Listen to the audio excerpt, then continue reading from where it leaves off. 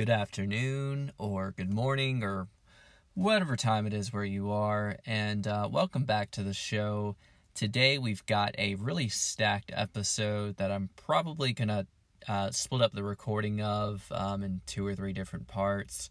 You can already tell from the title, but I'm going to be talking about September 2022.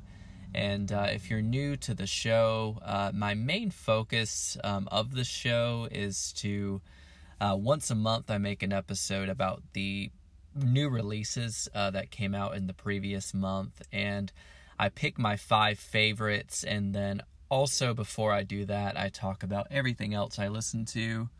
And I'm pretty excited for this because of every month out of the year, and probably for the rest of the year, this has been the busiest month as far as new releases, at least, what's on my radar.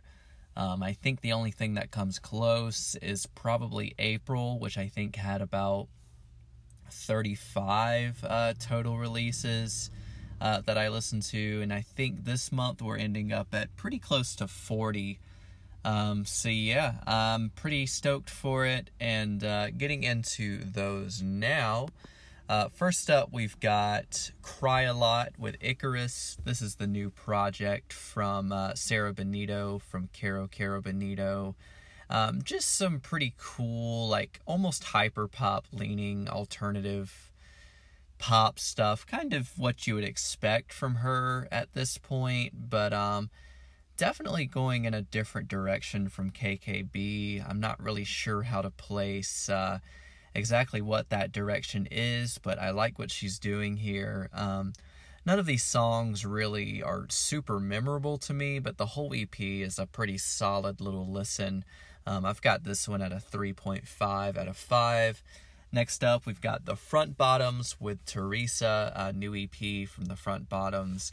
I'm not super well versed in their material, but from what I do know, this seems to be kind of up to snuff with their usual folk, kind of punky, kind of emo thing. Really cool lyrics on this, really good performances from the band overall. Cool little EP. I've got it at a 4 out of 5. Then we've got Two Door Cinema Club with Keep On Smiling. Indie pop legends Two Door Cinema Club put out Tourist History a little over 10 years ago now, and that's still a classic indie pop record in my eyes. And this one, while not coming anywhere close to what that album did, that album to me is a 5 out of 5. This one is more laid back and vibey, and it's a nice little summery album to kind of take summer out with a bang, but not really a bang because it doesn't really blow me away, but it's fine while it's on. I've got it at a 3 to a 3.5 out of 5. Up after that, we've got Youngblood with his new self-titled record, which I honestly wasn't a huge fan of.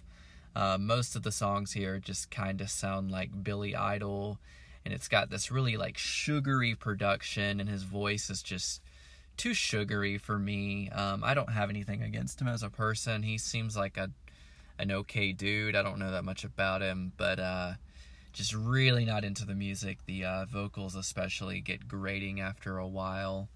I've got this one only at a 1.5 out of 5.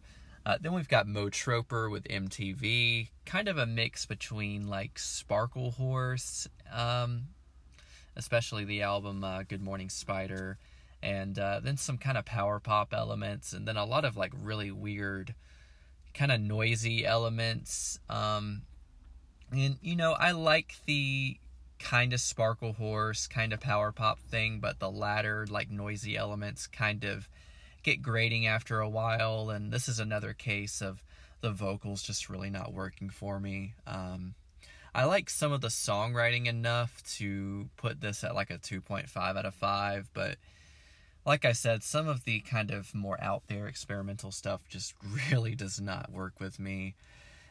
Moving on from there, we've got Ginger Root with Nisimono. I believe that's how you pronounce that. I talked about the City Slicker EP back in my very first episode, And while I don't love this EP as much as that one, I still do really enjoy this one. It's more of the pretty standard, like, retro city pop thing that you would kind of expect from him at this point. It's got some really great tracks on it, like Loneliness. Really love the cool little intros and outros. I always love his aesthetic. I love the kind of story that all of the music videos around this album was trying to tell. And yeah, this one I've got at a 4.5 out of 5. Really cool, fun little EP. Very vibey, very fun. Wanted to do a full-on review of this, but there were just so many good releases. You know, I won't spoil it yet, but I've got 4 5-star records in my picks. So there was a lot of competition, so stay tuned for that. But for now, up next, we've got Preoccupations, I believe formerly Viet Cong, with their new album Arrangements. Some pretty decent, like, experimental post-punk stuff. Another instance of the experimental just not really working out for me so well. But I like some of the songs in the first half of the album especially. I guess I've got this one at a 3 out of 5. Then we've got Santa Gold with Spirituals. Pretty nice little alternative R&B record. Kind of one of those records that works as just a whole record, like from start to finish. I can't really pick out certain songs from it, but I definitely enjoy it a little bit while it's on. Another one that I've got at a 3 to a 3.5 out of 5. Then we've got Sudan Archives with Natural Brown Prom Queen. Another pretty artsy alternative R&B record. This one's really long, which is kind of a detriment for me, but I do appreciate what she was trying to go for here, and I love the song Homemaker.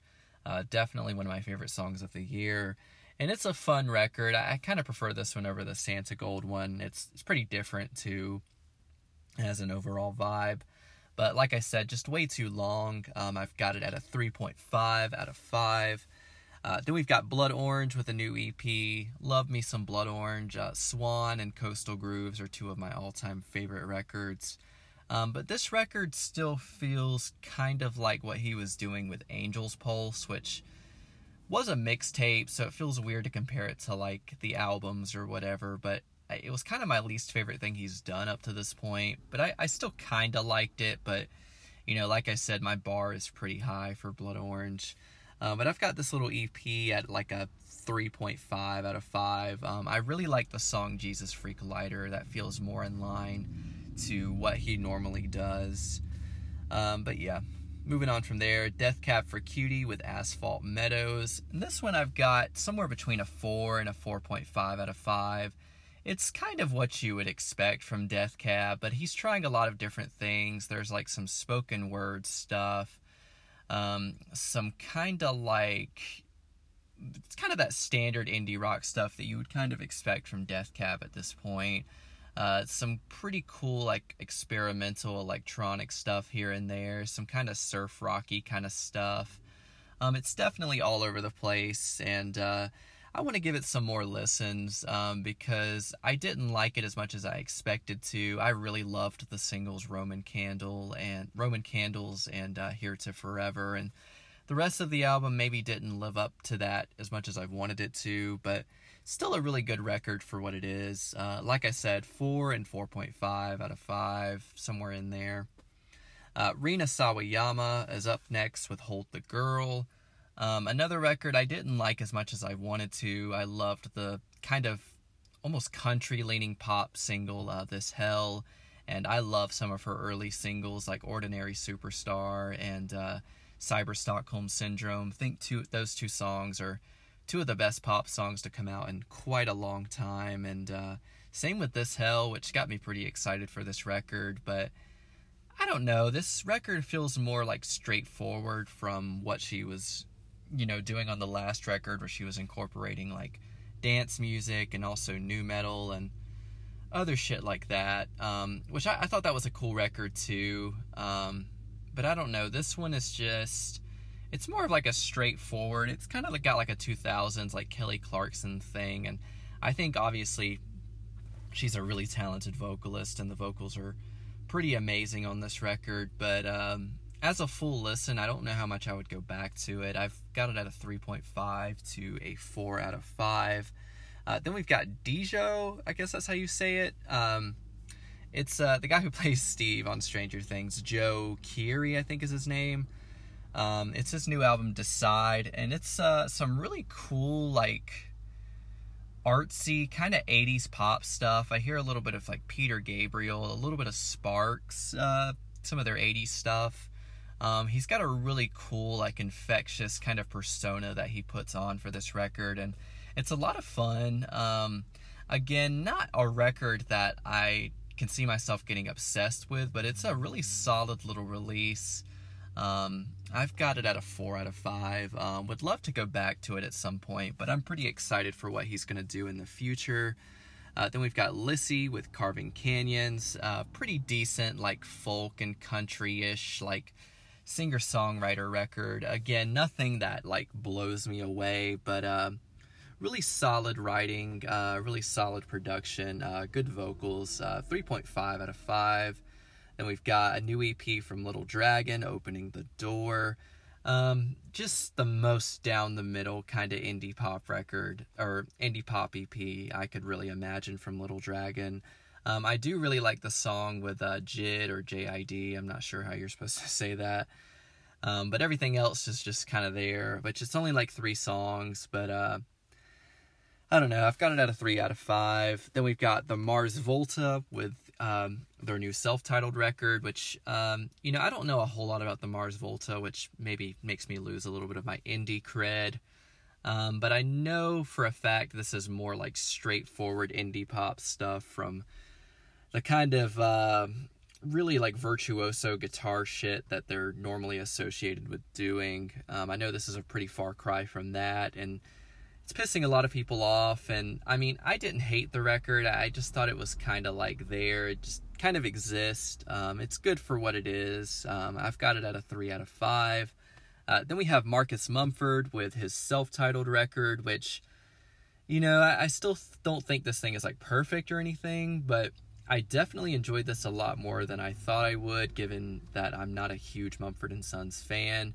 But this felt really raw and just stripped down, which, I mean, I did expect, but like in a different way than I expected from him. Some really cool songs with Phoebe Bridgers on this thing. I really like how raw and emotional and upfront his voice is on here, and I'm excited to hear more of his solo stuff. I've got this one at a 3.5, could maybe be a 4 out of 5 someday. Then we've got the Murlocs with Rapscallion, kind of in the same world as King Giz, and it's, I don't know, kind of got like a throwback 60s, like garage rock, almost like Captain Beefheart kind of thing, like early Captain Beefheart. And it doesn't blow me away or anything, but it's still fun for what it is. It's just a good thing to have on while you've got some friends over and you want some just cool, like kind of throwback, kind of psychedelic rock music to have on. I've got it at a 3.5 out of 5. Then we've got Maggie Lindemann with Sucker Punch, which is a really fun, like infectious, just loud and in your face kind of pop and like nu metal crossover. Really like her vocals on this. It's definitely a little bit too long, but the first half of the album keeps me pretty engaged. Really enjoyed that half of the album in particular. And yeah, I've got this one at a 3.5 out of 5. Then we've got the Beths with Expert in a Dying Field. Got this one at 4 stars. Really enjoyed this. Just some kind of sunny and easily just digestible indie pop rock, kind of a little bit of a post-punk vibe, kind of the talk singing thing, but the vocals are just so sweet to the ears, and the instrumentals just sound so sunny and nice, like I said. Really pleasant listen. 4 out of 5. Then we've got Whitney with Spark, which is just I don't know, it's just a Whitney album. Just those kind of signature falsetto vocals and kind of laid back guitars and laid back keyboards. Got a little bit of a like a Michael McDonald yacht rock sound to it. Nothing I would really go back to, but it's fine for what it is. I've got it at a 3 out of 5. Then we've got Young Jesus with Shepherd Head. Some kind of cool, speaking of Peter Gabriel, kind of cool, like, art pop throwback stuff. A little bit of talk here and there. Not too crazy about it, but it's fine. 3 out of 5. Then we've got Lou Reed with a new archival release, Words and Music, 1965. You've got John Cale singing with him on here. Like the title suggests, just some really early demos of some pretty classic Velvet Underground songs. Kind of cool to hear the roots of some of these songs, like Heroin and Pale Blue Eyes, and their performances are really endearing. And I mean, it's obviously just like a homemade tape, so it feels weird to even like give it a score, so I probably won't, but I still wanted to shout it out just because, I am a huge fan of Lou Reed, and while I probably won't listen to this thing again, it's still cool to like go back and hear where these songs came from. Then we have Jessie Joe Stark with Doomed. I really love her song Mystery, and I was kind of expecting the rest of this record to have that surfy, kind of hazy indie rock vibe that song has. And while some of it does, some of it goes in more of a pop direction, and I kind of prefer the like surfy indie rock thing, to be honest. But when this album is really good, it's really good, but there are some moments that I'm just kind of like indifferent towards. So I've got this one at a 3.5 out of 5. Then we've got Ice Age with a new outtakes and B-sides collection called Shake the Feeling. And I mean, I don't know what else to say about it, really. I mean, if you like the bluesy kind of post-punk sound of Ice Age, then you'll probably like this. It's all from when they started doing more of the Nick Cave thing. It's pretty cool for what it is. I'm a pretty huge Ice Age fan, so I'm probably biased in their favor, but I've got this one at a 3.5 to a 4 out of 5. Then we've got Divino Niño's new album, Last Spot on Earth. I've really loved this band's last album. I believe it was their first album, or maybe it was their second, from like 2019 or 2020. Loved that song Coca-Cola. I still listen to it all the time. Kind of had like an indie, like really drowned out, like surf rock kind of thing, with a cool kind of twist on it. I'm not really sure what that twist was, but whatever they were doing, it was really cool. Kind of like hypnagogic, like it almost feels like it could be in the same world as like Ariel Pink or something.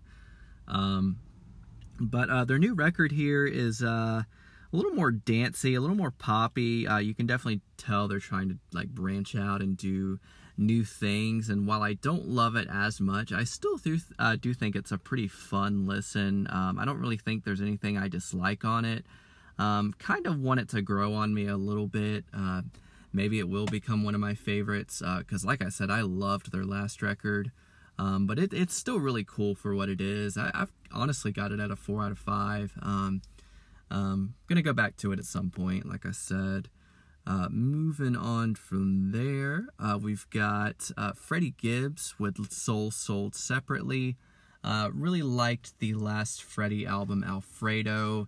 And while this one I maybe am not as much of a fan of, it's still a really cool, just kind of like throwback hip-hop record with some really cool kind of soul samples and really cool production, really cool like overarching story. I'm not even sure what the story is exactly. I think it's like Freddie going off into space and hanging out with space rabbits or some shit. It's really goofy and like tongue-in-cheek. I really loved the promo that he did for this record. Like there's a one where he was doing like an infomercial for the greatest love songs of all time, and he's just like making up lyrics to these really famous love songs and just like butchering them on purpose and just being really goofy.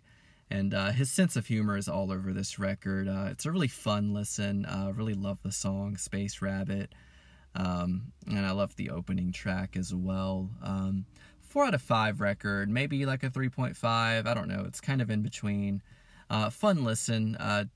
Kind of leaning towards, I would probably rather listen to Alfredo, like I said, but he did a good job on it regardless. I can't say anything bad about it. Then we've got Londe Hecht, not sure how to pronounce that, with a House Without a View.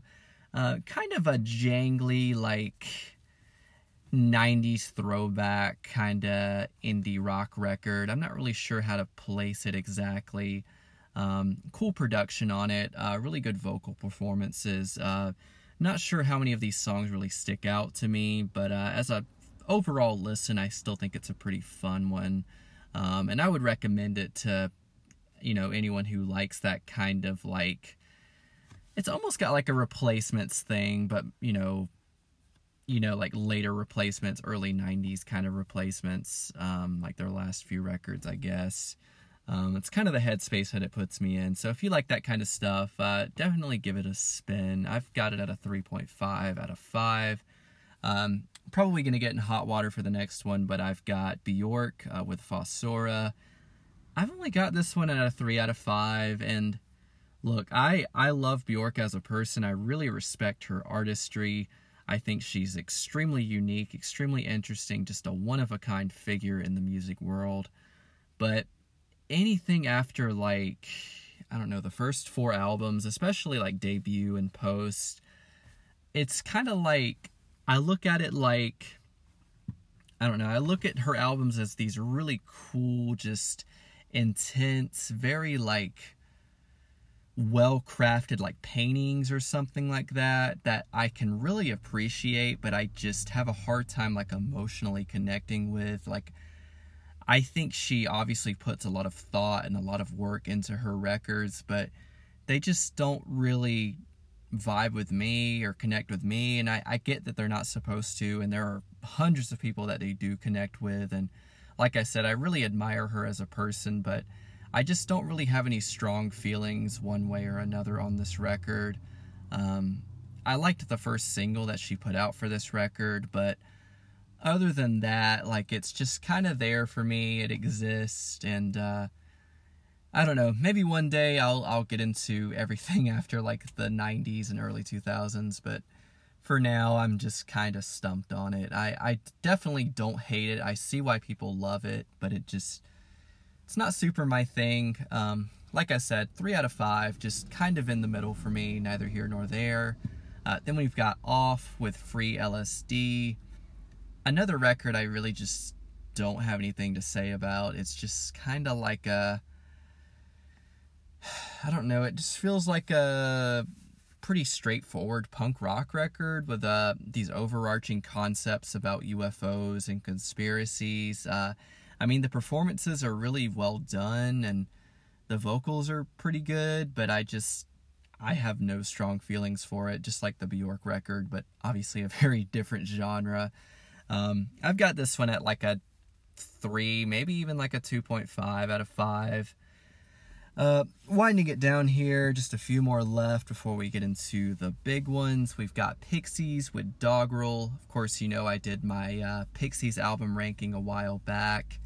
And to me, this is just another like latter-day Pixies record that's pretty good. I mean, I think people are a little too harsh on them just because, nowadays, just because they want like another Doolittle. But if you just let that shit go and realize they're not going to make another Surfer Rosa or Doolittle, and you just appreciate what they're putting out as these older people, I mean, they're middle-aged now. They're not going to make the same records they made when they were like in their 20s.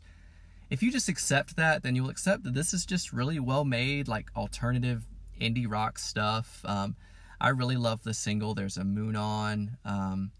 I think this is a pretty good little record. I kind of feel the same way about it as I do Beneath the Eyrie from 2019, which was their last record. It's just really solid, really fun for what it is. Not going to change the game or anything. Not going to like convert anyone into being a new fan, but it's good for what it is. I have a lot of fun listening to it. I've got it at a 4 out of 5.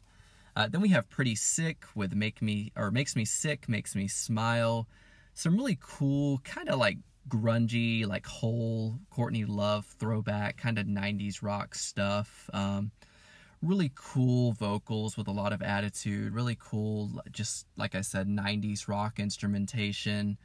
Not a record I can pick out a lot of different songs from. I really like Human Condition, I guess, if I have to pick one, which is the first single, I believe.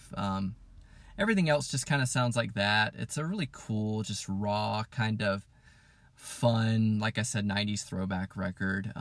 Really good for what it is. I like the other stuff that I've heard from this band too. Like, I think there's a song called Superstar that Hannah showed me that I'm really into that. And yeah, it's a good little record. I kind of feel the same way I do about this one as I do with the Pixies. It's really solid, fun for what it is, doesn't blow me away. 4 out of 5. Then we've got Slipknot with The End So Far. And this one, so I appreciate this one for what it is. I think it's got some pretty killer stuff on it that kind of reminds me of the good old days, like the self-titled in Iowa and Volume 3. And there are some pretty interesting moments on here that don't really sound like what they would normally do. Like the opening track reminds me a lot of Pink Floyd for some reason. It's a pretty cool, like, hard-hitting record. It's kind of like in the Pixies record in a way where I don't think it's going to, like, convert anyone into being a new fan, but if you're already in for the Slipknot ride, then you'll probably find something to enjoy. And they definitely try some new things here. It gets kind of more experimental than you're probably used to for the band. I don't know. I'm kind of at a 3.5 out of 5 for it. Really like some songs on it. Some I could kind of take or leave. But yeah, 3.5 out of 5 for this new Slipknot. Then we have 2 more here. Jockstrap with I Love You, Jennifer B. Another record that, I don't know, it kind of stumps me a little bit, like the Bjork one. It's been getting a lot of praise online. Kind of a mixture of like art pop and chamber pop. I don't know why I was expecting this to be like a hyper pop record, because it's not that at all.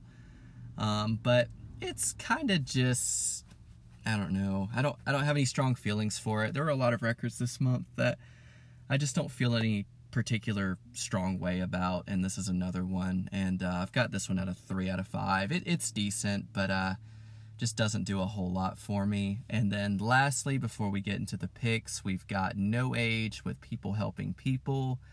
Kind of a noisy, like a noise pop indie record. I kind of remember their album Nouns from like over 10 years ago, and I remember feeling the same way about that one as I do with this one. It just kind of, it exists. I mean, there are a lot of records, like I said, this month that just exist and don't do a whole lot else for me. I like the overall soundscape this one has, but just doesn't blow me away. It's kind of nice to just have on in the background.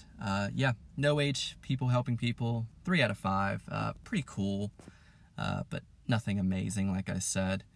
And yeah, we're about to wind it down and get into the 5 big ones. So first up, we've got, you guessed it, you saw it coming. We've got Built to Spill with When the Wind Forgets Your Name. It's been absolutely no secret how much I love this band. I've spoken about them on the show a few dozen times already. They're arguably my favorite band, but of course that's a really difficult label to use. But the reason I do like to say that is, I don't know, they just kind of feel like home to me. I think it's a very comfortable music for me, and I'm not the type to just stop at the 90s stuff. I mean, that stuff is incredible, but I think they've been very consistent, and they've made even more stellar albums in the 2000s and 2010s, like You in Reverse, There Is No Enemy, and Untethered Moon. And they're just a band that basically defines indie rock for me. Not only that, but they have overall my favorite electric guitar sound, aside from, of course, Dinosaur Jr., who I've given a lot of praise to as well. And I just love Doug's voice. I find their songs to be so well crafted, the complex ones as well as the more simple ones. And lastly, I love what all of the rotating members have brought to the band over the years. And, you know, speaking of rotating members, they've kicked it into overdrive as far as that goes. I believe the lineup has changed 3 or 4 times since the last official record in 2015. Not counting the Daniel Johnston covers album, which I do love. But the lineup you hear on this record actually isn't even there anymore. It was Lei and Zhao or Yao from the band Orua, which I'm probably not pronouncing those names correctly, and I apologize for that. But either way, they kick ass all over this thing. They do such a good job, and I think also the live band he has now with Melanie and Teresa is just a perfect match. He just keeps finding the best players, and I think, as a live act now, they're really knocking this power trio thing out of the park. And like I said, the two guys he had on this album itself, the studio musicians he had here, are also just incredible. But yeah, getting into the songs, we've got Gonna Lose, which kicks the album off with arguably the band's most psychedelic endeavor yet. Lyrics like, what could be more disorienting than being on acid in a dream? And you've got that classic Doug fuzzy guitar sound, but this time there's an extra element that I can't really place. I remember when I heard this song for the first time and I heard that riff, I don't know, I just knew it was something special, and I immediately was trying to learn it on my own guitar. And, this song is actually pretty short, too, for a Built to Spill song at only 2 minutes and some change, because, aside from, obviously There's Nothing Wrong with Love, which I've given so much praise for, they're known for having a lot of really long, spaced-out, jammy songs, and there are a few of those on here, but, this only being 2 minutes long is pretty shocking, but I think it's also there's a sort of strength to that for this song.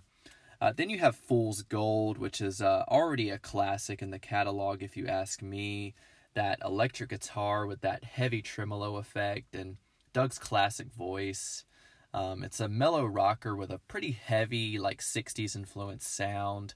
That Just a Dream chorus is straight out of the 60s, as well as those overdub strings and those 2 or 3 kind of bluesy guitar solos. I also just love those lines. Fool's Gold made me rich for a little while. Don't matter what they say, I'm gonna break my heart someday. And I don't know, I just love how open-ended this band's lyrics are. It's something that's really special and unique to me about them.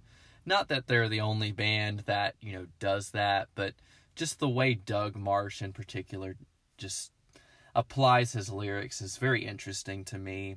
And he'll always say that he's just kind of pulling stuff out of his head, just kind of writing almost subconsciously. And I think that's a really interesting approach. And it's something that I've been pretty inspired by, with my own writing pretty recently. Also, the music video for this song is just hilarious. I'm not even going to try to explain what it is, but just please go watch it. He has just such a funny, just amazing sense of humor. Moving on to the next track, we have Understood. The drums on this song are an absolute beast. And you're coming in with a lot of incredible fills here. This song being another really solid, jangly rocker with lyrics referencing Evel Knievel's nearly fatal stunt in Twin Falls, Idaho, which is famously Doug's hometown. You've got lines like, it's been a long time since we took a trip to the bottom of a canyon in a rocket ship. The way he reaches pretty high for some of those notes and the vocals is great. You usually don't hear him trying to go that high, and I think it works out really well here. Then things really skyrocket into space for the next track, Elements, the most grand celestial moment on the whole record. The track clocking in at about 6 minutes long. It gives the track time to breathe and expand with all kinds of interesting sounds that we really haven't heard on a Built to Spill record.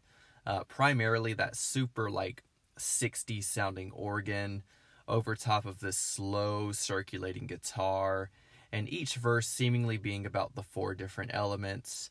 It's just as grand and rewarding to me as any of those long extended spacey jams that you would find on Perfect From Now On, Randy Described Eternity, or something like that. Velvet Waltz also comes to mind. Just really celestial and just chef's kiss. I love it so much. Then we have Rock Steady, which is incredible. The title and groove of this song pretty clearly coming from Doug's known love of reggae music. I think he said that it's like his favorite type of music. The bass is bouncing and so fun. The drums are simple, but a force of nature for what they are. The wailing organ or synth sound and is great. And of course, throw in that epic, like staple electric guitar sound. But overall, of all the different elements of this song, I probably resonate with the lyrics on this one more than any other track on this album. Obviously, it's not the type of songwriting that hits you on the head, like I said before, but it comes off to me as just dealing with the uncertainty of life. I love the lines, "I don't want to be constantly taking these long, hard looks at myself. This psychology's been inside of me. I don't know how to be anybody else." And then you also have the lines, "God don't ever help anyone. He's too busy working in mysterious ways." The buildup of this track with all of the intensity at the end gives all of these lyrics so much emotion too. It's just an incredible song. It's got a really cool music video. It's kind of like the Gonna Lose video. I think it has like the same animator who did both of them. But the best showcase for the extreme talent of the whole band, in my opinion, is on the track Spiderweb. I get chills every single time I hear this song. It feels like the climax of the record if you have to pick just one.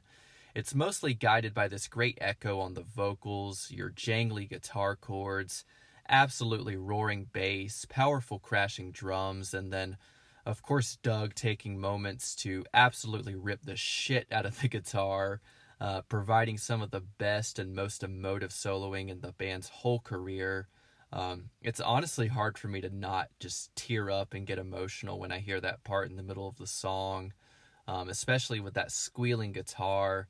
I mean, good Lord, there's a reason why people have just sought after achieving his sound for years and years and years. And I love that part near the end of the song where the groove kind of falls apart and it gets into this kind of like Velvet Underground and Nico type of like Mo Tucker, like robotic drum beat. And then the vocals get even more washed out. And then it all just comes flooding back in. And you've got that really amazing picked guitar lead that just takes the track right back out. And it's just maybe my favorite song on the whole album. It's just absolutely incredible. It makes me feel like, I don't know, it does what a song like Conventional Wisdom off of You in Reverse would do. I just have no words for it. Just check it out. If you don't check out any other song from this record, definitely check out Spiderweb. It's absolutely incredible. Then we have Never All Right, which kicks off with a full force blast of that jangly guitar, of course, and then you've got these really kind of like twinkling harmonics as well as these hypnotic crashing drums. Later in the track, we even get these cool, hazy, upbeat moments that sort of remind me of like a Thin Lizzy song. Maybe I'm pulling that out of my ass. And you've also got that great underwater sounding moment in the middle. There are just so many great building elements to the song, and you know, I hate to be that guy to compare shit to people's older work, but the lyrics on this one do remind me of something off of like Keep It Like a Secret, like the line, "Every day everyone tells you everything you ought to be. I know that you don't believe them, but you take them so seriously." Just classic Doug Marsh lines, just simple but just straight to the point, and I love it for that. And then the song All Right comes next. Highly likely it was intended to be like the sister song to, you know, Never All Right, and like the flip of the coin, you know. In fashion with the title, it takes on a more hopeful, positive, like way less angsty turn, with Doug delivering lines like, "We can make it all right today, we can have a new life, we can start a whole nother way, we can take it all back so we can say whatever we feel." And you've got that great Phil Spector style drum beat and that washed out, very like beachy tremolo guitar.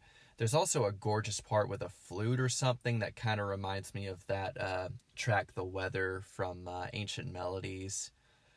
And yeah, this just hit after hit after hit on this album. I love all of these songs so much. But finally we have Comes a Day as our final track. The longest song on the whole album, clocking in at 8 minutes, and it's a hell of an outro to this record. It kicks off with more of those drowned out fuzzy guitars that you just learn to love from this record, but you also get this incredible bass groove that just carries the whole song. It's funky as hell, and just, I don't know, it sounds like you're just like walking through the park on a sunny day, and you feel the heat on your skin, and that groove just pretty much sticks around for the whole song. And eventually you get this really awesome solo with a little bit of pedal steel, which you know I'm a sucker for. And the track just builds and builds and builds until it gets so heavy by the end. And there's this really gorgeous piano, and then everything goes kind of silent underneath the sound of talking. And throughout the song, Doug delivers more of these lyrics that just feel so real to the human experience. Neither positive or negative, just straight to the point, just the way it is. You've got the line, you say it's lonely at the top for you with no one to share the view. Well, it's lonely at the bottom too, it's just more crowded, and you'll never know because you'll never know what's real. We're all paralyzed with life, and when you realize that, you can realize what's real. Isn't there something we can bide besides our time? And, you know, I think that's a great way to just lead off the record. This is just a really incredible closer. Obviously, I've got to give this record a 5 out of 5. I've given basically like almost everything they've done a 5 out of 5, maybe if not all of them, you know. And while this one in particular may not be my favorite Built to Spill record, it is yet another monster record to just carry on their legacy. As I said before, for my world, they basically define what emotive, pure indie rock is supposed to be, and I'm just fascinated by anything they do, even if other people see it as by the numbers, which I disagree with, but I don't know, even if it was formulaic, and just kind of, you know, Built to Spill on autopilot. Built to Spill on autopilot is fucking incredible. But I do think that Doug Marsh really is pouring his heart into this stuff. I think he's doing an absolutely killer job. And I think all of the tracks on here are just killer tracks. And I love whatever this band continues to do. And I probably will forever. I mean, they've been going for quite a while now, since 1993, I believe. So, you know, gonna love Built to Spill to the day that I die. I'm really happy I got into them. And this is a great new record from them. Really excited to see where it lands on my favorite albums of the year. Thinking it's going to be pretty high. Not sure where yet, but I do love it to death. So yeah, that's Built to Spill with When the Wind Forgets Your Name. Obviously, 5 stars. Just already a classic record from them. You know I love them. Yep. Next up, we've got a very, very special one. Another special one, you know. I just talked about Built to Spill being my favorite band. Now, this is one of my all-time favorite artists as well. I'm talking about Alex G. I don't think I've talked about him in great detail on the show before. I believe I talked about, in my Desert Island Records episode, I believe I talked about House of Sugar being really important to me. But yeah, his music holds a very special place in my heart. He's essentially the reason that I started talking to my fiance. She posted one of his songs online, and I just replied to the story, not really knowing what was to follow. And the rest is basically history. And we actually just caught him live last week. We went to the show at the Haw River Ballroom here in North Carolina. A really gorgeous, rustic venue, huge disco ball. I believe they also use the venue for like weddings, so it just looks extremely fancy. It's right on a river. I mean, it's called the Haw River Ballroom. So, but yeah, just absolutely incredible. And the band put on a killer performance. They played about 30 songs. The band was just hot fire. I mean, like, everything about the show was just absolutely perfect. It was my second time seeing Alex G. It was her first time. She hadn't got a chance to see him until now. But he played pretty much his whole new album, which I'm going to be talking about. It's called God Save the Animals. And, like I said, I was a massive, massive fan of House of Sugar. It's honestly my favorite album of 2019. If you asked me like a while ago, I would say Igor was my favorite. Igor from Tyler, the Creator, was my favorite of 2019. But now, I don't know. House of Sugar is kind of, in hindsight, that one's kind of taking over for me. But I love this new one maybe just as much. It's hard to say. I've just always been really captivated by Alex's special blend of mystic imagery, rootsy down-to-earth folk and country, straight up indie rock a lot of the time. And up until this point, I feel like he's at his most fleshed out as far as all of those sounds go. And this record right here, I mean, I felt this way about House of Sugar too, but this record even more so.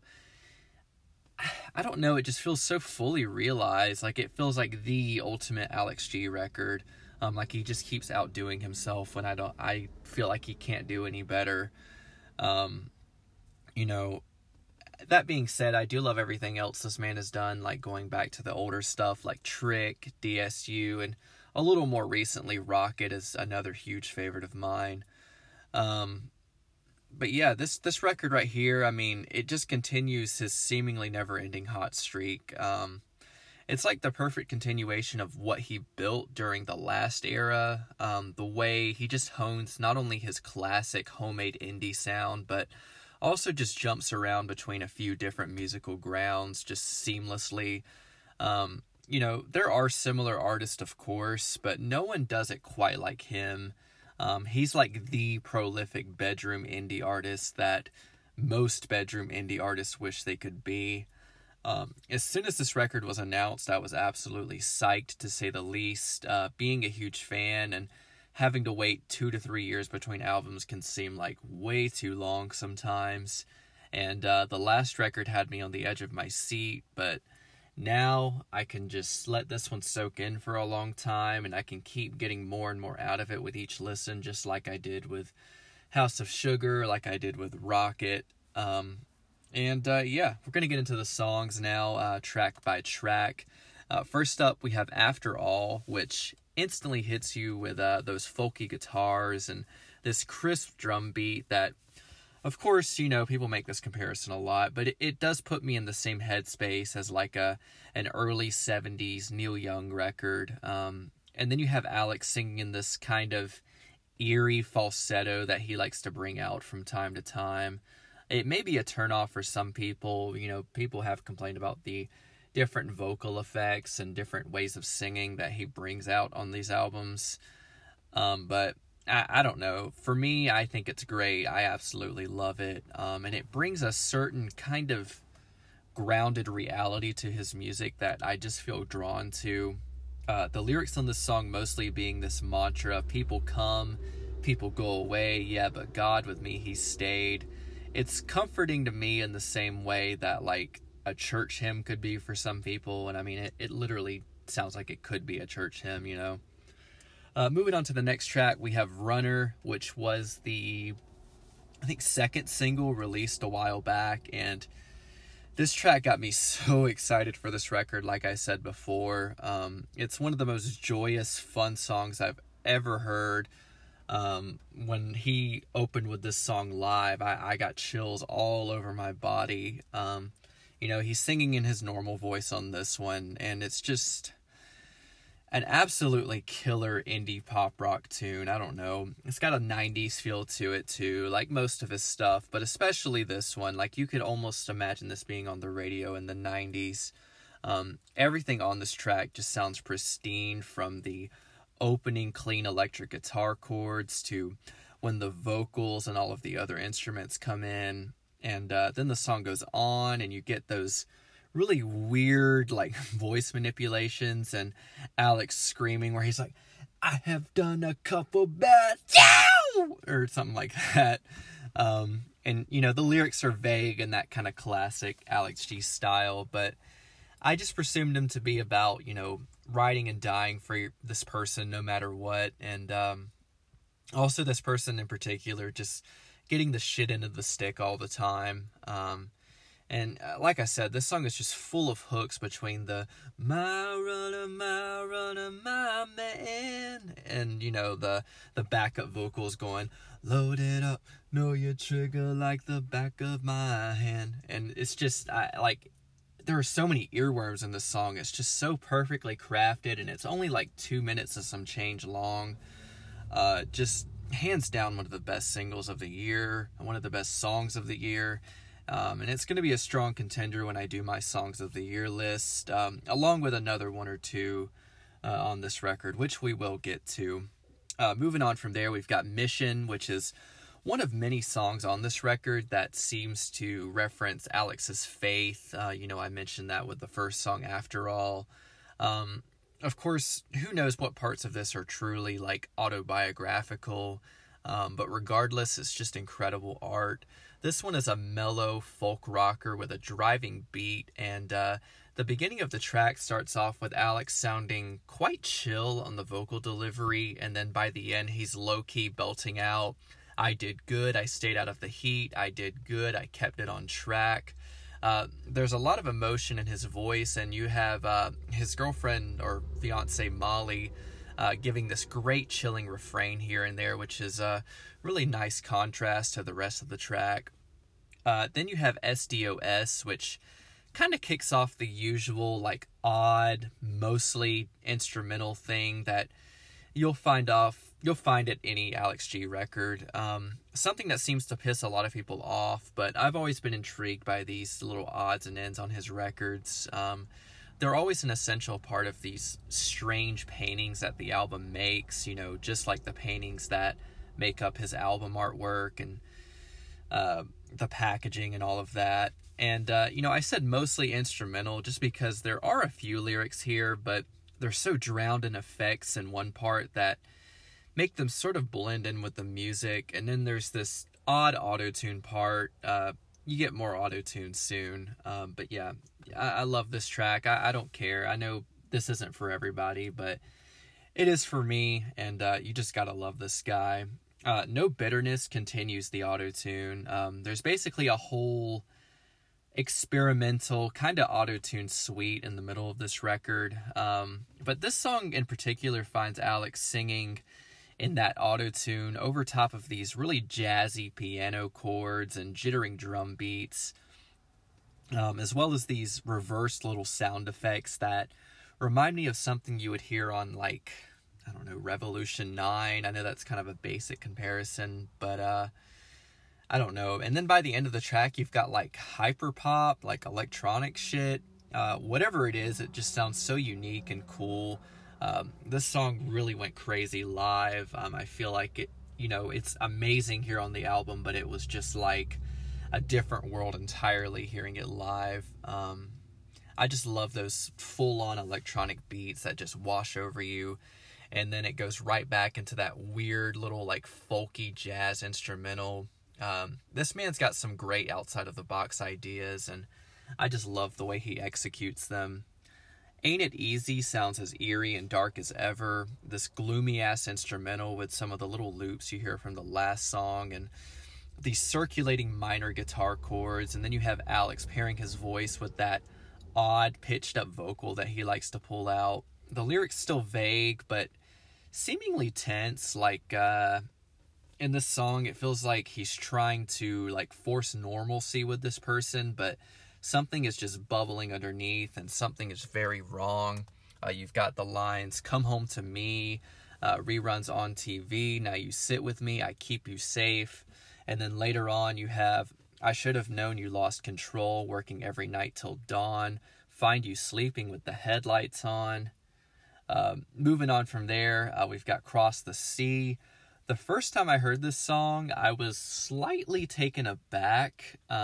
It kind of reminded me of hearing Sports Star from DSU for the first time, just knowing that you like it, but also being like, I've never heard anything like this before. And, you know, given the title of this track, it marries this obvious, like, seaside kind of sound with electronic elements and acoustic guitar, and he's in full-on auto-tune mode here, like, all the way through. And it seems to be a love song only in the way that he could write it. But what really makes this track for me are those kind of ghoulish backing vocals that pop up here and there. They're just so haunting, but also kind of comforting in a way. And then you have that incredible, jarring, loud electronic outro, which leads us perfectly into the next song, Blessing, which is... This song just went so fucking hard live, and for whatever reason, he just walked around the stage just screaming, we are farmers, you know, like the commercial. It was amazing. I don't even have words for it, but, you know, the studio track itself is still one of the most kick-ass things I've ever heard. Probably his strangest musical left turn since, I guess, like Brick from the album Rocket, which he also performed live, and it went so crazy. But yeah, this thing is bordering on like a late 90s or early 2000s nu metal song, which is just awesome because I've been really diving into that style of music lately. You've got those searing guitars that just intensify throughout the track, as well as this pounding drum beat, which is perfect for getting your blood pumping. And then you have Alex just whispering this hypnotic refrain in the creepiest way. The every day is a blessing as I walk through the mud. And then you have like the occasional like, ha! That little sound that comes and goes. It's just, this track is absolutely incredible. It's so much fun to listen to and just sing along to. And it's a good like workout song. Like it just gets my energy flowing like every single time I hear it. Moving on from there, we've got Early Morning Waiting, which has this quick driving drum beat underneath some piano and electric guitar flourishes. Later in the track, you get some great violin, kind of putting you in that hypnotic trance that something like that little solo in, you know, the song Bobby from a few years ago would do. It's a really simple track that's fully fleshed out by fantastic performances from the whole band. The backing vocals are also as lovely as you would expect. They're always on point for him, though, in my opinion.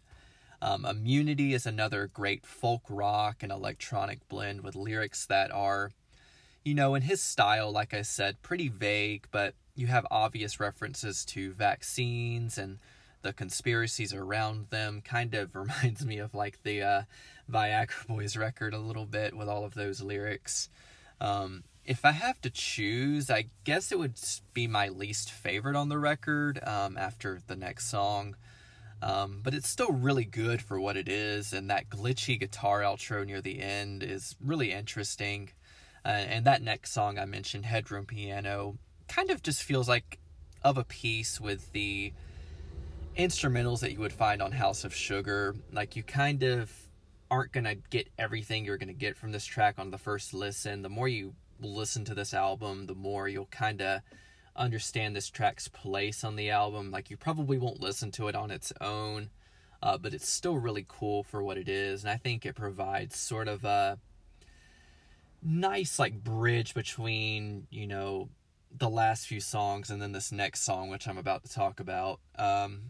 Really cool little kind of, not an interlude, but it basically serves as an interlude. And that next song I was talking about is Miracles. Honestly, this one, it could go toe-to-toe with Runner for being my favorite song on the whole record. It might be the number one for me. This was the last single released before the whole record was out. And honestly, this song may even be the most like fully realized, beautiful, down-to-earth, and emotionally affecting track that he's ever released, at least in my eyes.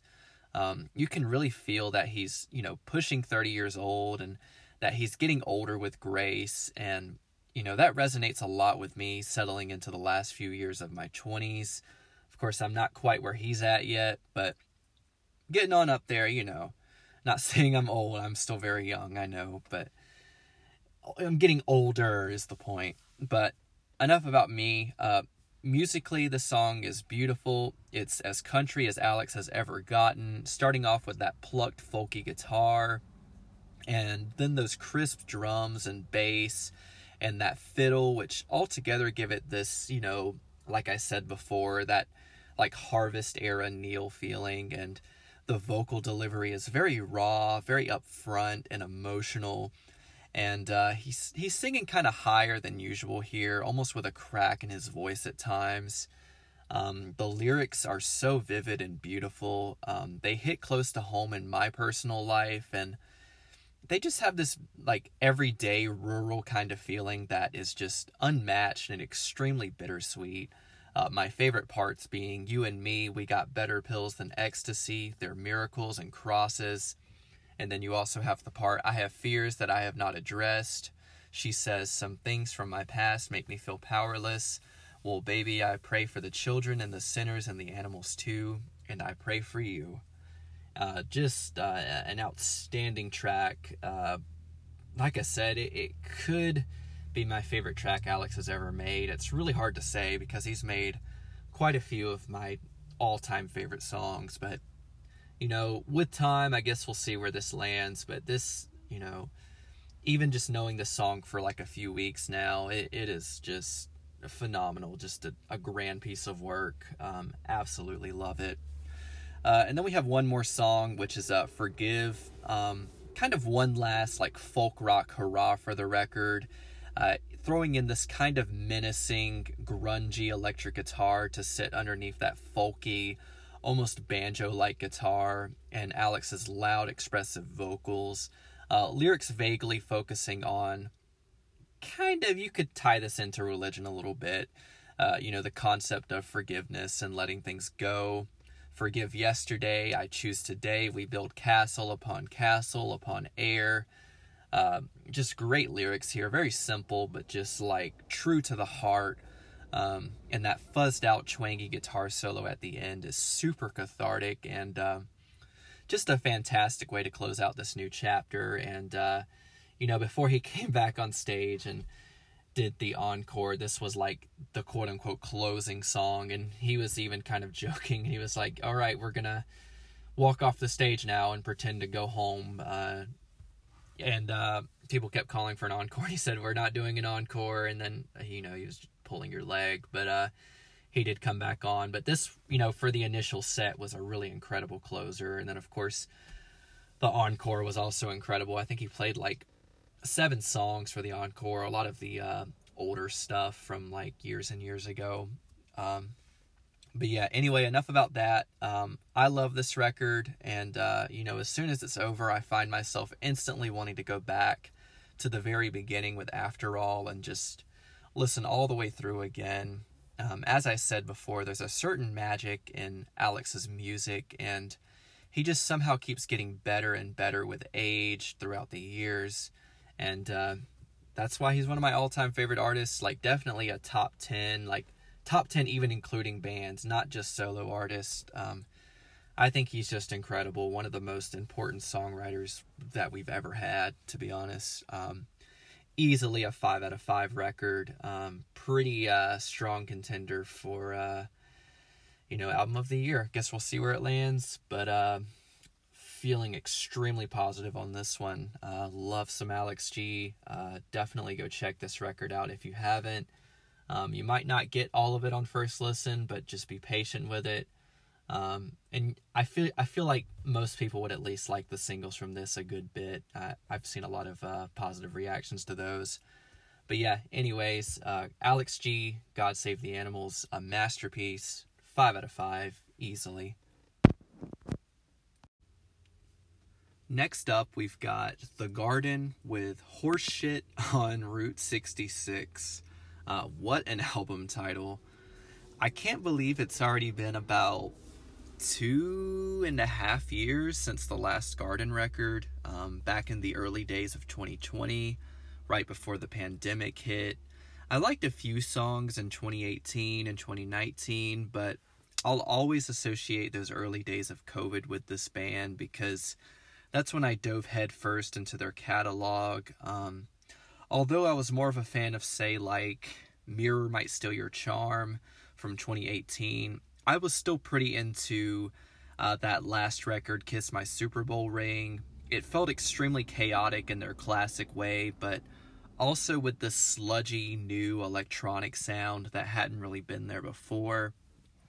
And they've definitely tried a few different things throughout their career. I mean, if you've ever heard this band, you know that Wyatt and Fletcher are pretty unique, to say the least. Very creative guys, pretty out there, but that's part of their charm. And through all of the odd attempts at making like club bangers, making sort of like straightforward pop rock tunes here and there, you've got surf rock moments, ska moments, drum and bass moments, and you've got this like overarching, like slightly unnerving, spooky jesters and clowns aesthetic that is just a central part to their image. The music revolves mostly, though, around their roots as just genuine punks with a very modern sense of humor. I believe even their father was a punk in the old days. I could be wrong about that, but if that's true, it makes total sense. And this album right here is straight away an instant return for the straightforward punk rock sound. There are definitely elements of their other sounds here, but this one to me feels more condensed to one kind of thing. Although there is definitely like a horror element to this music. I'm not sure if you'd call it horrorcore exactly, but whatever the hell it is, it rules, and it is so appropriate for the upcoming Halloween holiday. I feel like I haven't given a lot of love to like a raw punk type of release this year so far, so finally here is my chance. Getting into the tracks, hitting the nail on the head with the horror aesthetic is the opening track, hilariously titled Haunted House on Zillow. It starts off with samples of people speaking of ghost sightings, before you get these like hilarious ghoulish sound effects and this incredible thrash punk backing track with lyrics about literally buying a haunted house on the market. It's something like, buy a house on the market, something like that. Just a lot of fun, really cool opener. Then you have OC93, which kicks in next with that classic sound that made me fall in love with the band in the first place. The drums and bass being thick as ever, sounding like a garbage truck just plowing through your house and just destroying everything. It's just a fun, like, I'm the shit kind of anthem. I love the recurring line, let me burn like a third degree, and those shouted vocals are incredible. That surfy guitar line is just infectious. Puerta de Limosina feels sort of a piece with Kiss My Super Bowl Ring, mainly because of those drums that sound so fast that it's almost painful to imagine someone even playing those parts. The instrumental is just chaotic and the vocals are buried. The best part easily about this track, though, is the electronic drums near the end, the kind of drum and bass thing. It's interesting how they kind of weave between organic and electronic drums. Freight Yard was the first track released from this record, if I recall correctly, and it's already earned its place as one of those classic Garden singles, in my opinion, balancing the abrasive and almost industrial style bass and drums with just the great pop hooks. I keep my door shut in case you motherfuckers come trying to kick it down. Just a badass line right there and a badass hook. The little guitar line in the title track, Horseshit on Route 66, easily one of my favorite moments on the whole record. It kind of reminds me of something like the drums would have made on, songs like Money. It's catchy and surfy, but then you throw in that sludgy, disgusting bulldozer of like punk rock sound underneath it. It's just a great track, and the bass is especially phenomenal on this track. What else could I be but a jester is the most electronic thing you'll get on here.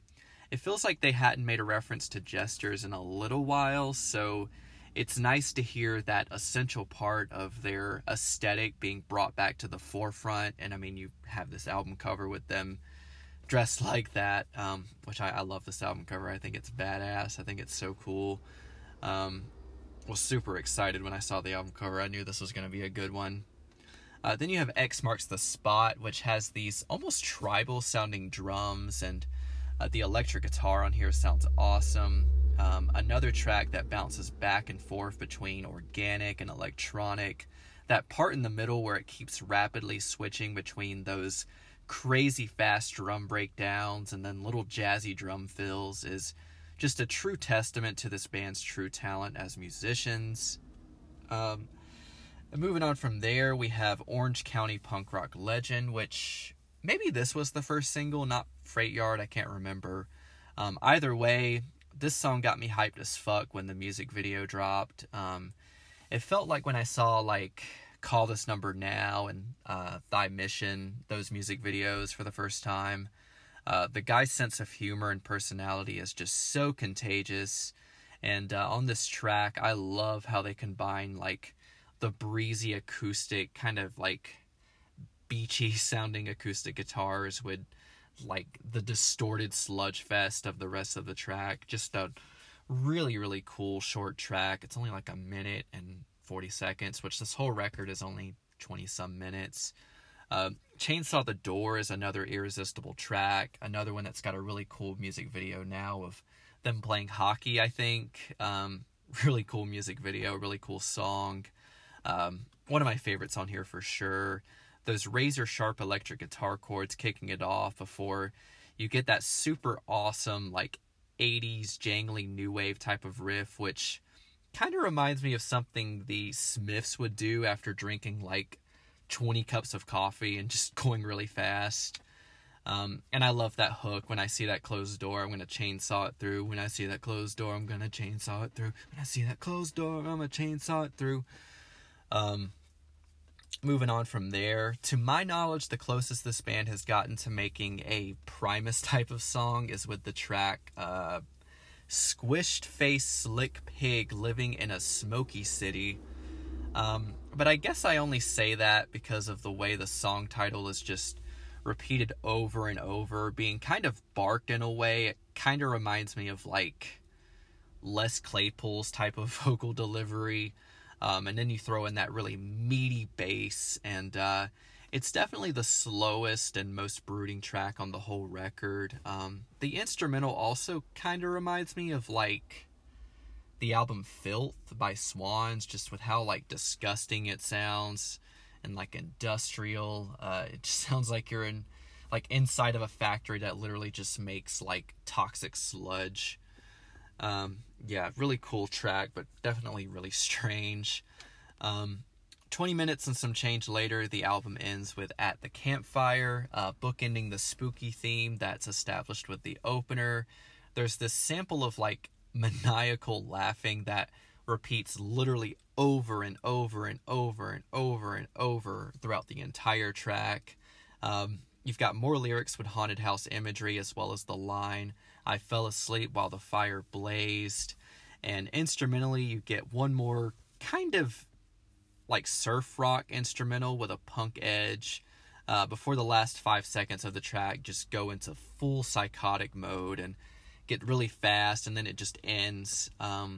Like I said with the Alex G record, as soon as this record ends, you want to just throw it on again. It's just got this instant replay value that I love. And I'm honestly, you know, like I said, had a lot of really great stuff that came out this month. I'm honestly feeling close to a 5 out of 5 on this thing. You know, it's pretty different among my other favorites for the year, and it probably won't come out as my number one, because like I said, it's been a really fantastic year, but I still love it. I wouldn't skip a single track on it. I think it's an essential Garden record. I think it's a true return to form. I think I prefer it over Kiss My Super Bowl Ring. And yeah, just a great record, and I think the list needed an album like this. Can't wait to see where it lands at the end of the year. Yeah, The Garden, Horseshit on Route 66, 5 out of 5, another one. moving on from there, we've got Yeah Yeah Yeahs with Cool It Down. Now, I've made it pretty clear on this show that my journey with indie and alternative music basically started in the late 2000s when I was roughly 12 to 13. And at that time, I was finding a lot of buzzy bands online, like the kinds that people would write about on their blogs. And, I pretty much missed out on the initial run of Yeah Yeah Yeahs, but I did get a chance to get into their 2009 record, It's Bullets, and I was pretty enchanted by the singles Heads Will Roll and Zero, which both got pretty heavy rotation on VH1 and MTV, I think. And I have a very specific memory of being like 13, and like VH1 would have this video block that would run at like 4 in the morning called Nocturnal State, and I would get up super early to get ready for school, just so I could watch this little program, because I thought the videos that they played in that block were cooler than the ones that they played during the day. And they played the video for Heads Will Roll like all the time on that block, and I remember thinking like, this song is so cool, this video is so weird but so cool. And eventually I downloaded a bunch of their songs, and I don't know, I was just really fascinated with how goth and gloomy, but like how upbeat and fun and dancey the songs were. It was like my first introduction to a kind of modern take on like a classic 80s new wave sound. And, from there I backtracked to the more garage rock, art punk, whatever you want to call it, kind of sound from the early to mid 2000s. Hence songs like Gold Lion still being one of my favorites to this day. And then, moving on a few years from there, I vaguely remember Mosquito coming out when I was about to graduate high school in like 2013. I have a very distinct memory of sitting in the computer lab. I had this quote-unquote class called Math Lab, which was essentially just like a study hall where we would just sit on computers, and we were supposed to be doing our homework, but I was just sitting on Spotify and listening to like Sonic Youth or whatever. I know, cool guy, cool kid. And I remember being like, okay, I'm going to check out this new Yeah Yeah Yeahs record. It's called Mosquito. I listened to it, didn't remember much of it. I just thought the album cover was kind of strange, but I kind of liked it for what it was. And, from then on out, with virtually no more music being released, I lost track outside of revisiting some of those older songs of theirs for nostalgia. And in like 2016, I think it was, I kind of remember that solo album Karen O did called Crush Songs, which, she also contributed a little bit to the Her soundtrack and Where the Wild Things Are a while before that. So I had heard a little bit of her solo music, but I remember really liking the Crush Songs album in particular because it was just really stripped back and acoustic. I've always really liked her voice, and I kind of associate that record with playing acoustic guitar for the first time because, 2016, that's when I was really stepping up and trying to learn how to play guitar. Because when I was really young, I would start and then stop and then start and then stop, but I was really like just dead set on actually learning that time. And I just associate that album with that for whatever reason, because that was around the same time. That was 2016, and then flash forward to 2022. My music knowledge has definitely gotten deeper, as you would obviously expect with age. From time to time, I still bump the old like mega singles, like of course Maps, which is a masterpiece. And I think back to the good old teenage days that, like I said, weren't necessarily when that original stuff was being released, but still, it was a while ago. And then out of nowhere comes this new record. Like I said, I don't remember much of Mosquito, but to me, this picks right up where like It's Blitz left off. You've got that super gloomy canyon-like dream pop sound with some nocturnal dance grooves here and there. And, seeing all the promotion for this record, seeing Yeah Yeah Yeahs are back, and seeing the first single for this record featured art pop king Perfume Genius, who I have enjoyed for a while. I thought, hell yeah, you've piqued my interest, and what do you know, just like turning a page, Spinning Off the Edge of the World, that first single, opens the record. You've got those fantastic gated reverb style drums and that menacing driving electric guitar sound, which, you know, both of those things together provide this really amazing atmosphere that just engulfs you immediately. It feels like trying to find your way out of the heaviest fog, but in the best way possible. The ending, like whirring electronic sounds really amp that vibe up too. And the really drawn out dramatic vocals from Karen and Mike, aka Perfume Genius, throughout the song are perfect for what they're going for. And, you know, they're a pair that I never would have thought of really, but now that, you know, it's in front of me and I can hear it, I absolutely love it. I think it works extremely well. And this is just a killer opening track. It might even be my favorite Yeah Yeah Yeah song up to this point. It'd have to go toe to toe with Gold Lion. I still love me some Gold Lion, but anyway, not to harp on the past.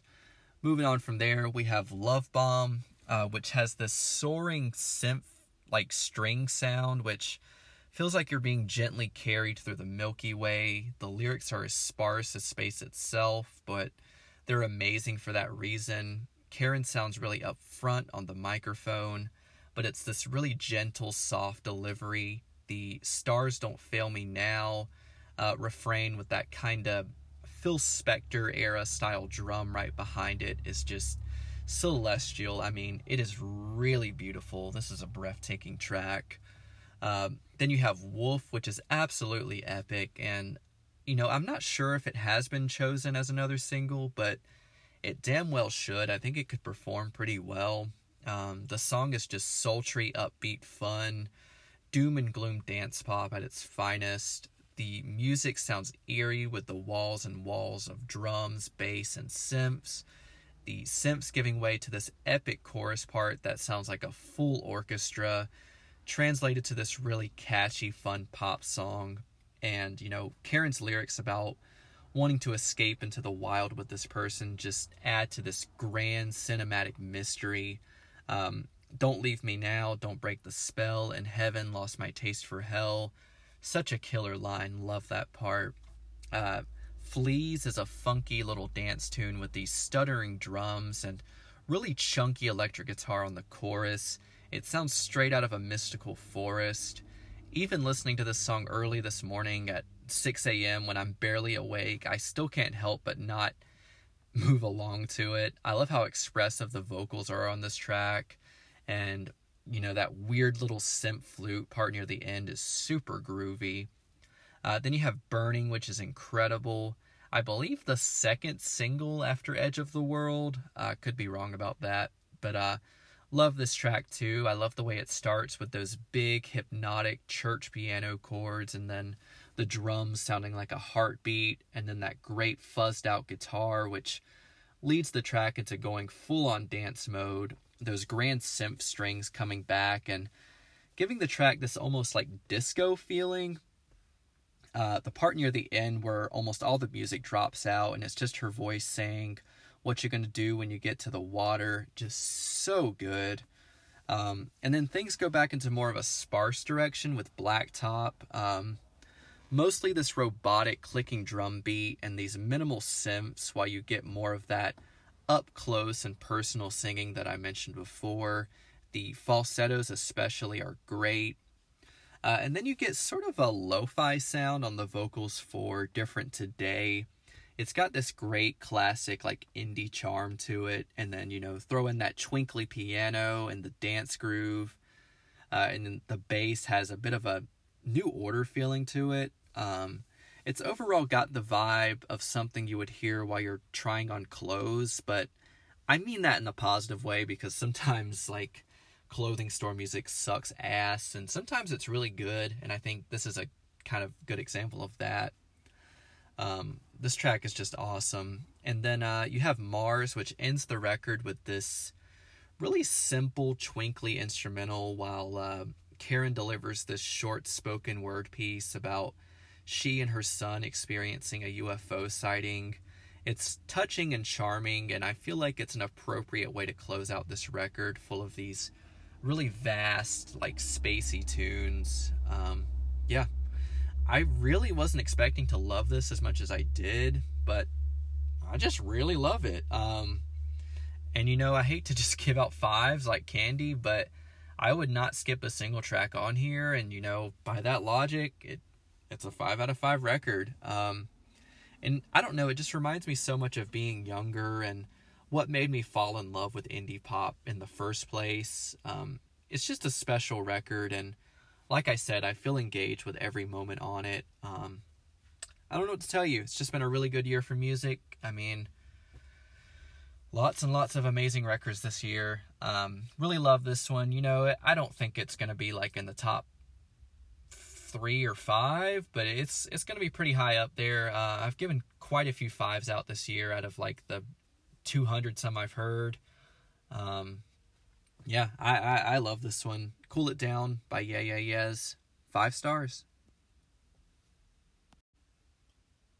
Now it's time to talk about a record from an artist who I have had basically no musical experience with. All of the other ones I picked for the month, as you know, I had some previous knowledge of the person or the band. This one, all I really know is that I've seen her in Stranger Things and that she's the daughter of Ethan Hawke and Uma Thurman. But I'm not going to harp on that latter part for this whole review because I feel like that's the kind of lazy and easy thing to do. And while that is a really cool, interesting detail, she's more than just that. And I believe that here, with this album, Moss, she's presented us with quite the lovely little indie folk record that really should stand on its own, regardless of, her connections. People want to talk so much about, like, oh, you have this famous parent or whatever. Like, I don't give a shit about that. Like, good music that comes from the soul is good music that comes from the soul. I don't care who it's from. And I really like this record. I don't think I'm going to be able to get as into detail with this one as maybe the other records because it's really just like a straightforward singer-songwriter folk record. But, I'm going to pretty much go through song by song like I usually do. So starting into that, first up we have Backup Plan, which is a really delicate, touching opener. I take it personally as a love song, but I guess it could be really interpreted as any other thing too. But it continuously comes back to this line, I want to be anything you've lost that you might be looking for. And, she throws all of these great metaphors out there as the song goes on. It's a really interesting opener, and as soon as I heard that song, I knew this record was probably going to be something special. Then we have Bloomed Into Blue, which has these really poetic, almost like Old English type of lyrics, and on top of the acoustic guitar that's all over the rest of the record, there's this light stuttering drum beat, which I think is a really nice touch. Then we have Hiatus, which is a sweet, beautiful little song with great gentle backing vocals, giving it this really pretty harmony. The lyrics seeming to kind of hit the nail on the head about her experience being an actress and falling for an actor who doesn't feel the same. And, not only is there that kind of typical element of heartbreak, but there's also this dynamic of both of them having the same job, maybe working on the same movie or TV show. Who knows?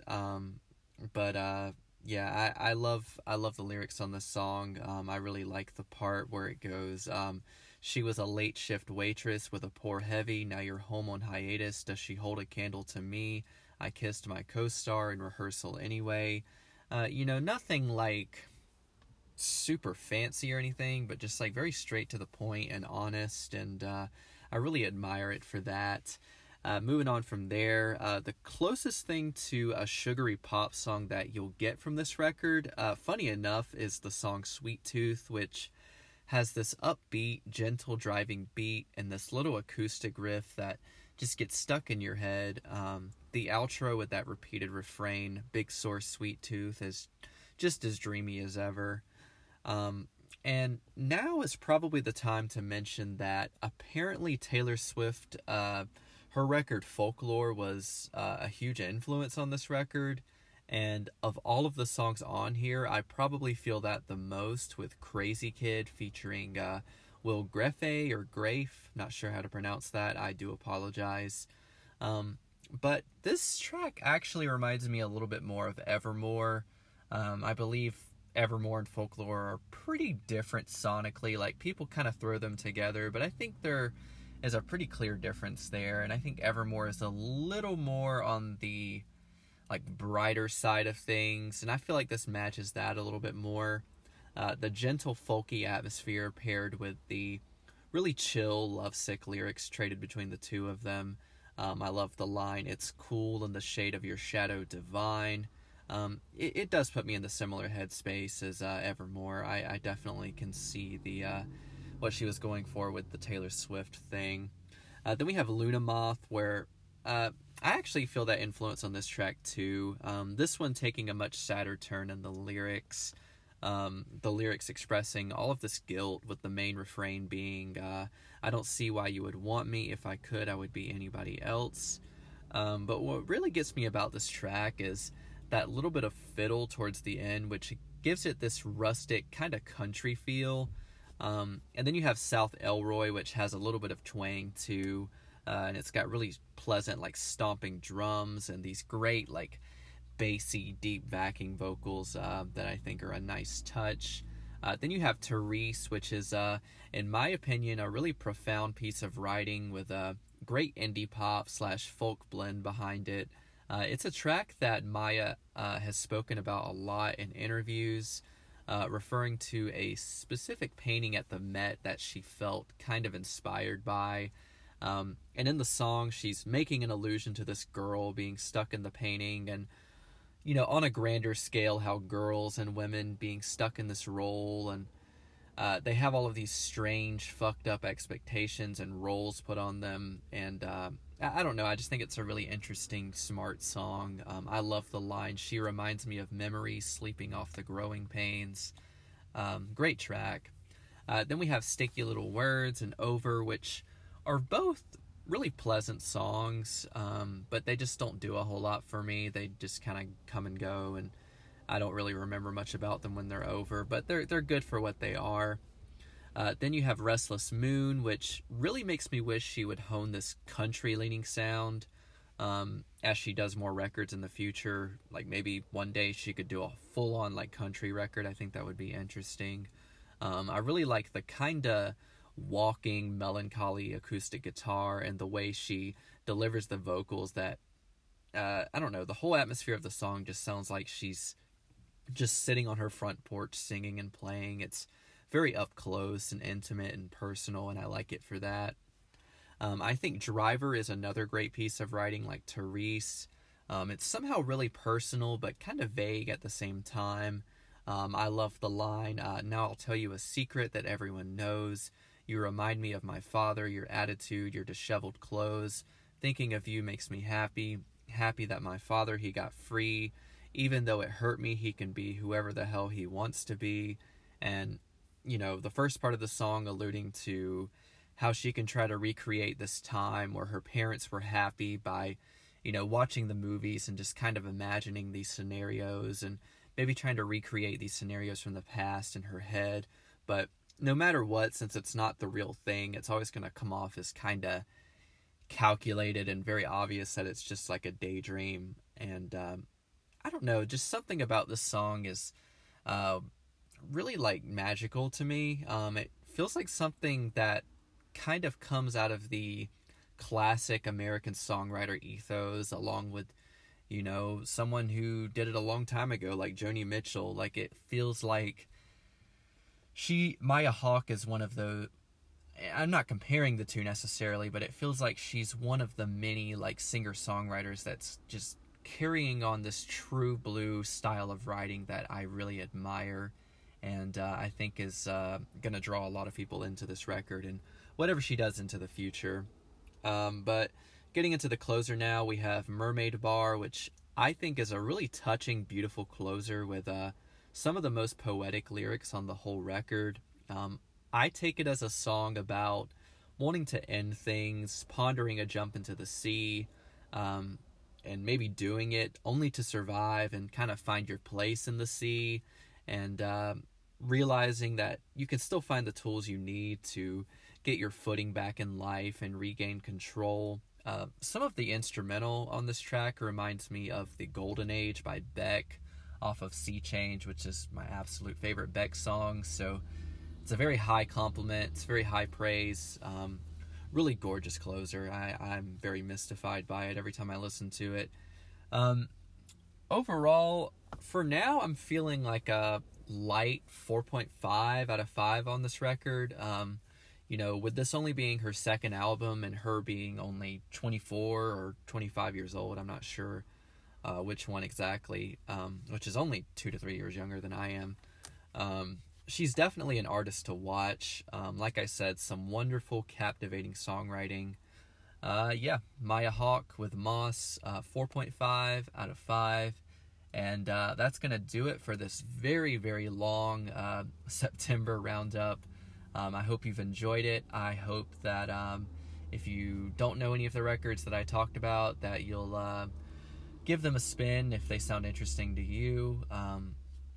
I love sharing music with people. I know a lot of people don't listen to this, and that's fine by me. It's just an outlet for me because I love to talk about what I've been listening to and what I'm into, and just sharing, kind of sifting through all of these new releases, because obviously there are so many, but, sifting through all of them and picking out a few to just share with my friends, that's just really important to me. And music means more than anything in the world to me, and I'm really grateful to be here on this planet and just have access to so much wonderful, beautiful music. And I'm feeling pretty happy with life, and pretty happy with doing this show, really happy with these records, and I hope happiness for you as well.